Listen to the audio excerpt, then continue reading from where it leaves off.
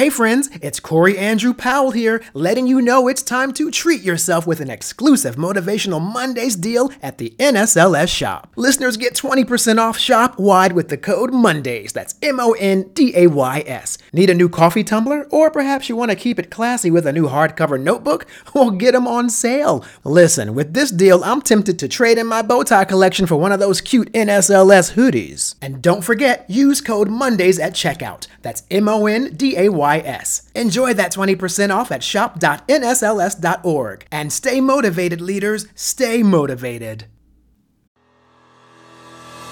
Hello, everyone. I am Corey Andrew Powell, and I'm really excited today to be joined by Rose Fass. She's the founder and chairwoman of Fass Forward, very clever name there, Fass Forward Consulting Group, a leading-edge business transformation boutique firm. Now, Rose works with executive teams from Fortune 500 companies, delivering leadership methodologies and tools that enable clients to address tough challenges and solve complex business problems. And a lot of those also spill over into real-life challenges as well. She's been a guest on CNBC, listed in Forbes 2012 Top 10 Women Business Leaders of New York, and gained many other notable accolades. Rose, welcome to Motivational Mondays. Thank you. I'm excited. Oh, me too. So thanks for being here. And as I just dropped on you a few seconds before we began to record, I found so much familiar about your book because as New Yorkers, I also worked for Lord & Taylor, as you talk about in your book, and Saks Fifth Avenue. So we have that in common, which is funny. I think it's great. Yeah, totally. Very good training. And that was, those days brought about really excellent training and giving us the foundation to do a lot of things going forward. So yeah. And there was I remember a lot of on your toes thinking because the customers were varied. And for me, it's on the sales floor and I didn't really know what the day would bring. I mean, it might be an uptown businesswoman's wife, and it might be someone there for the first time, and they need to have the experience be pleasurable because it stopped with me, that first moment and interaction. So there was a lot that we did learn from that experience. Absolutely. Yeah. So, you have this new book, of course, Leadership Conversation. And would you say that's the follow-up to the first one, which was the chocolate conversation, or are they different? It is both a follow-up, and then there are sections of it that are different. Obviously, I had the opportunity, Corey, to write this during the pandemic, and life was very different. And I'm happy to report that I'm 74 years old. I have spent literally 42 years in corporate, and then taking on this 21 years ago as part of that corporate experience, not literally working in corporate, but working with corporate. And so in the pandemic, I started to think about what was going on the world stage, the political conversations that were taking place, the lack of civility, and the amount of vitriol that I was hearing. Early days in the pandemic, I saw a wonderful shift in people having really substantive conversations about life and about slowing down and work, family, and all the things that you didn't have time for in a pre-pandemic world where you were running to offices and doing all this work. So there was a wonderful shift early on until things got, unfortunately, unsettled around everything that happened with George Floyd, and then the ongoing issues about really determining what's going on here in our country and in our world. So it gave me the impetus to start to think about these conversations. And so there's stuff in there about the chocolate conversation that I think is worthwhile and kind of a review. And then there's some new things that really deal with whether you're in business or just in your family. What can you do to have better conversations that lead to better outcomes? Yeah, that's so wise because I think with such a divisive time, as you've just mentioned, that we're facing from, especially on the political spectrum, I personally grapple with how do I define my relationships with people who do not agree with me on what I think are really fundamental things. But it's very difficult because I love some of these people. Like if we had not dealt with a political conversation, we would have been like brother and sister, best friends. But there's this wedge because I don't know how to have those conversations with, moving forward with someone that you love, but you see things differently. So I think your book is a good example of, it shows some examples of how we can do that. Yes. And, we all grow up, irrespective of whatever way we've grown up, that we start to form our own worldview. I talk a lot about that in both the chocolate conversation and leadership conversation.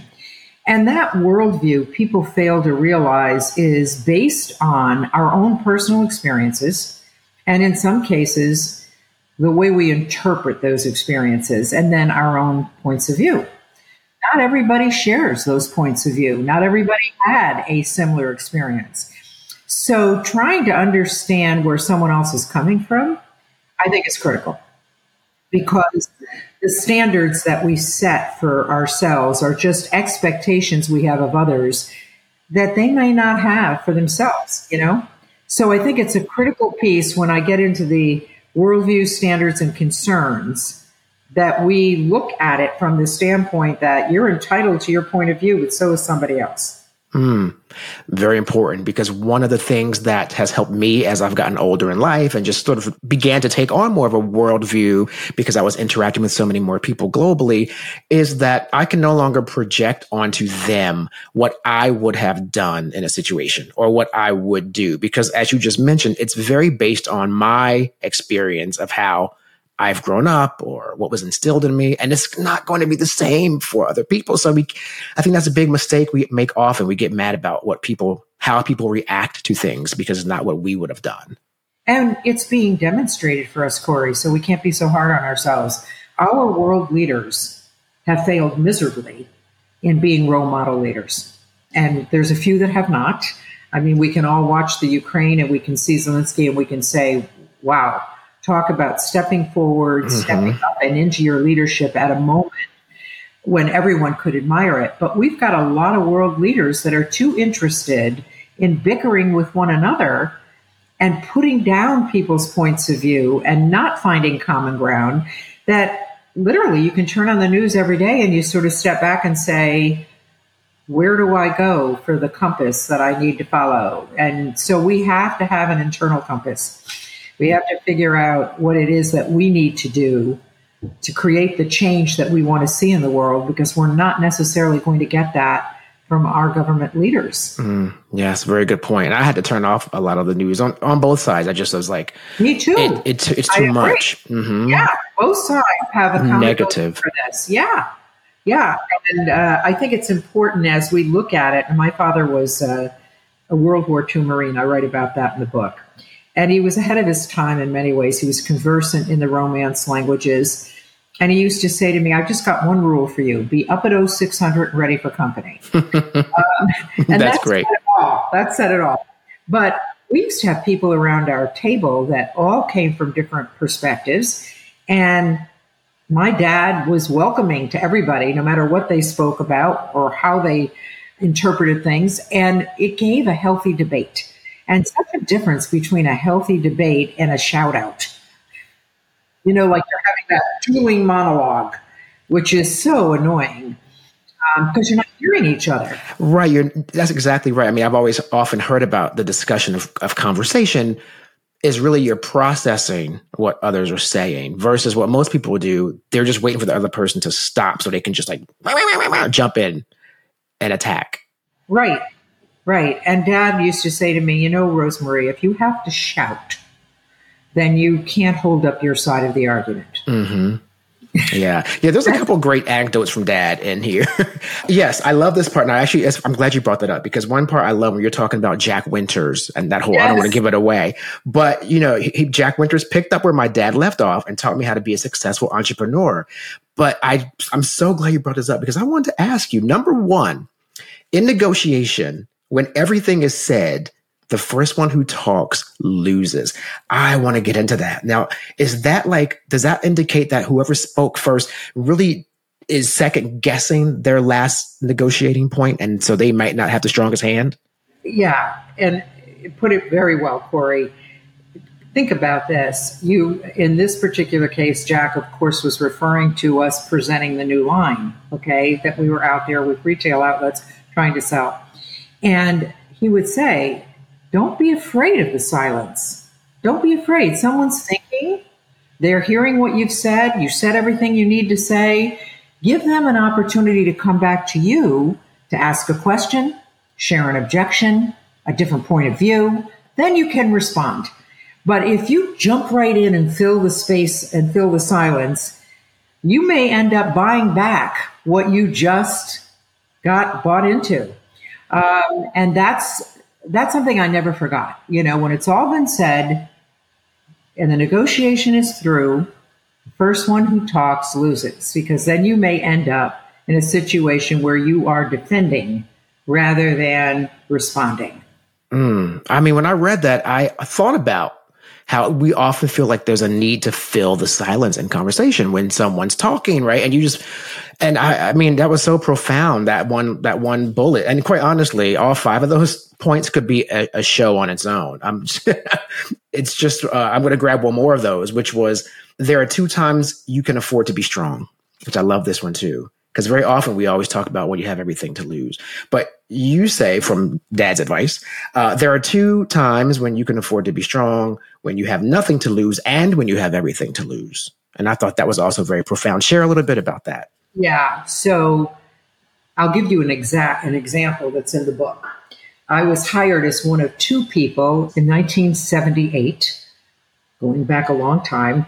2 women were allowed to come into the company.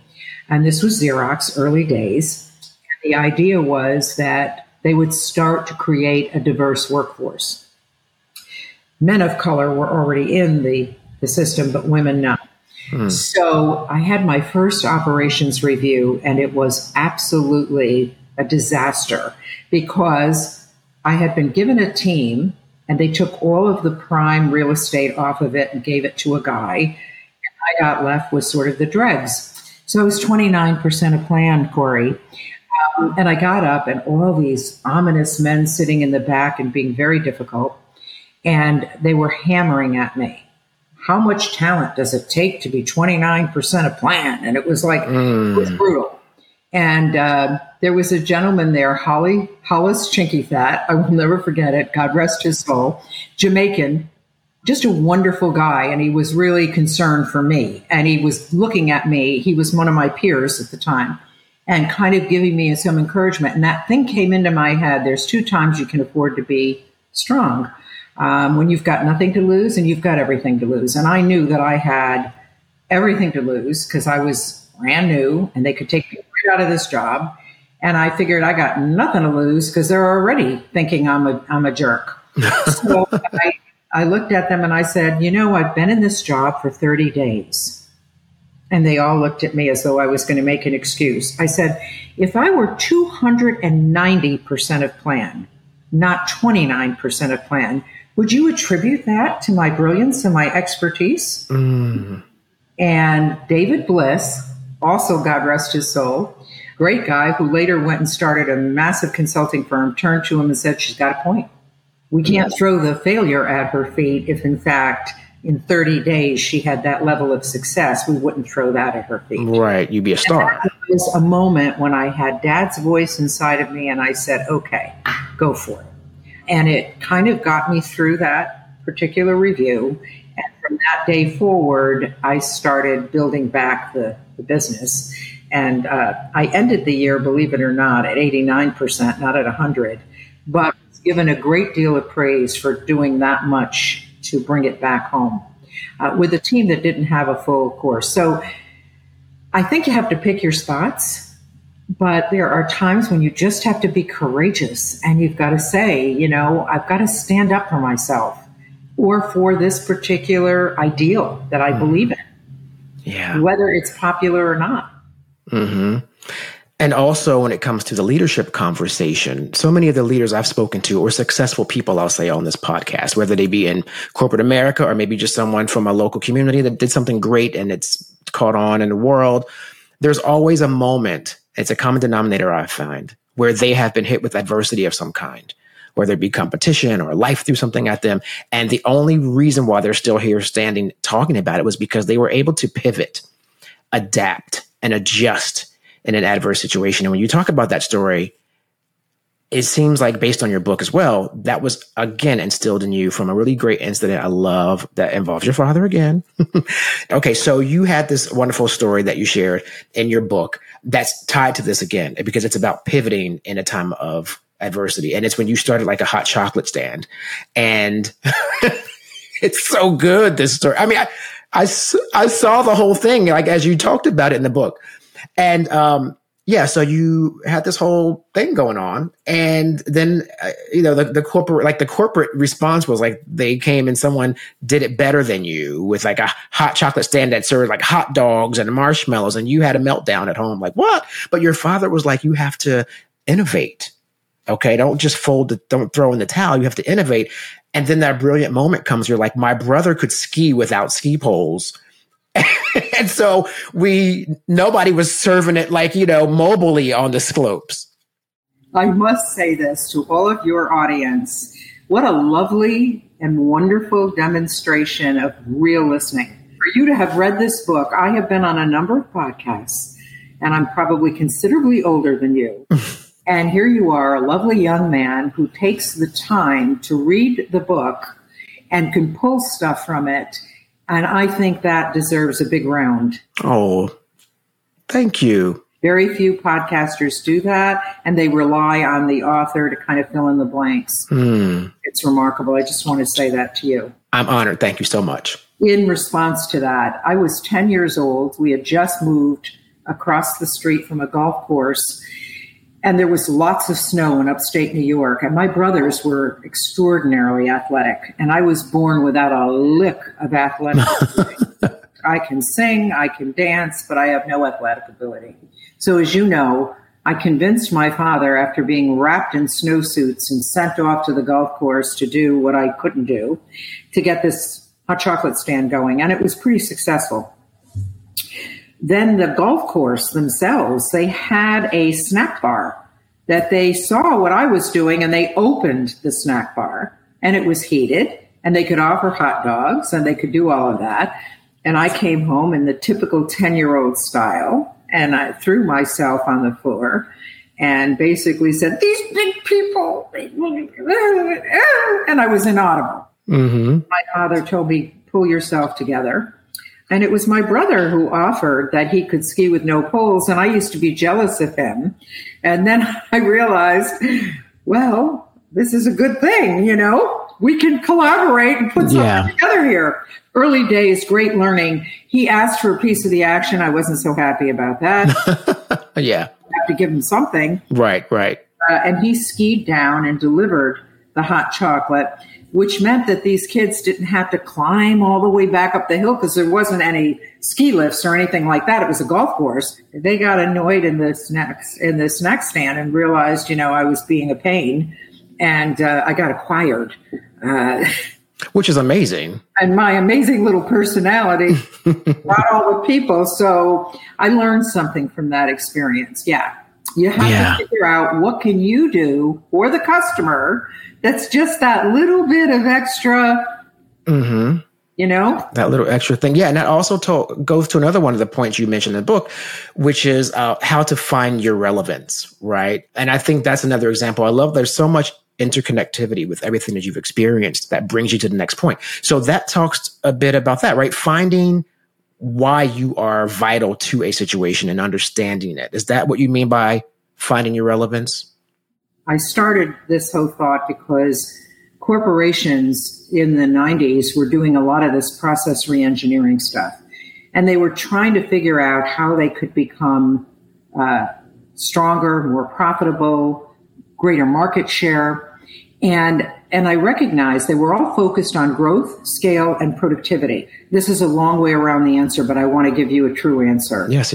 And I thought to myself, the one thing that's missing these large corporations that have been around a while is they don't focus on, are they still relevant? Was Blockbusters still relevant? Was Kodak still relevant? When the Amazons came in, were the retail stores still relevant? And the idea that every CEO was focused on growth, and I told one of them, no, you need to be focused on whether or not you're relevant in this market. And if you ever watch the movie The Blade Runner Curse, every one of those companies featured in that out of business, 40-year shelf life. So that led me to the thought that there were 4 considerations to business: relevance, growth, on the opposite side, scale and productivity. Startups are extraordinarily relevant. What they have, and they're growing by leaps and bounds. What they struggle with is scale and profitability. So in that scheme, I started thinking about me as a leader, or you as a leader, or even an individual contributor. Are you relevant? Are you growing? Can you scale the practice you're in? Can you do it productively and profitably? So I said to myself, it's not just a business consideration, it's also a leadership consideration. And I would tell some leaders who couldn't get around to all of their people struggling, I would say, look, are you relevant? Are you showing up in a way that your corporation sees you as someone that brings value? Can you grow? Are you still learning? Are you still growing? Or you think you know it all? Can you scale this management practice that you've got going, which is micromanaging everyone? And is your team productive as a result of it? So it had many variations, and the depth of which simple method for evaluating where you are as a business, and we're evaluating where you are as a leader in that business or even an individual contributor. Yeah. No, that's absolutely amazing, because so many times people are, for different reasons, especially when it comes to minorities or people in ethnic groups, they are not often given an opportunity to be at the table to know. So they don't know who they are, right? They haven't been given a chance. So there's a whole other layer there when you throw in people who just don't know they are bringing value, and they don't know, maybe they've been sort of beaten down by their corporate structure. And a lot of that happens, and you have to figure it out and find people who are willing to support you. And there are people out there willing to support you. In fact, the best bosses I had were people of color, so willing to help women. Even this Hollis guy, from the beginning, it was just tremendous. And I worked for a guy, Emerson Fullwood, who Bill McDermott also worked for, named him in his book, and he's the CEO of ServiceNow. There are certain people that really are there for you in your life. The chapter you're referring to is Addicted to Relevance, and I spoke about Stephen Jobs. He was addicted to being relevant. He didn't focus on, am I growing? Is it profitable? Are we scaling? He got to be so relevant that the rest just followed naturally. Look at how relevant Amazon is, the one click. Could you live without it? I can't. No, me either. We never thought in a million years we'd be doing that. I always think of the taxi drivers that are feeling very irrelevant. Oh, right. Yeah. You're not as old as I am, but there was never a time when I thought I'd get in a stranger's car. No, well, it's so funny. That's the antithesis of what we teach kids. Isn't that the funniest thing? I thought someone completely flipped that on its head, and now we literally get in a car with strangers as a business. And would you sleep at someone else's house as opposed to going to a hotel? Yeah. Airbnb. Life changes and relevance comes in. And what makes that more relevant makes you irrelevant. You have to keep, as you say, Corey, keep adapting, keep changing, keep looking out for the signals that are making you obsolete. Wonderful, wonderful words of wisdom from Rose Fass, founder and chairwoman of Fast Forward Consulting and the author of the new book, The Leadership Conversation, Make Bold Change, One Conversation at a Time. Rose, thanks for being here today on Motivational Mondays. I thank you. It was real. Thank you for listening to Motivational Mondays, presented by the National Society of Leadership and Success, and available wherever you listen to your favorite podcasts. I'm Corey Andrew Powell, and I'll see you again here next week.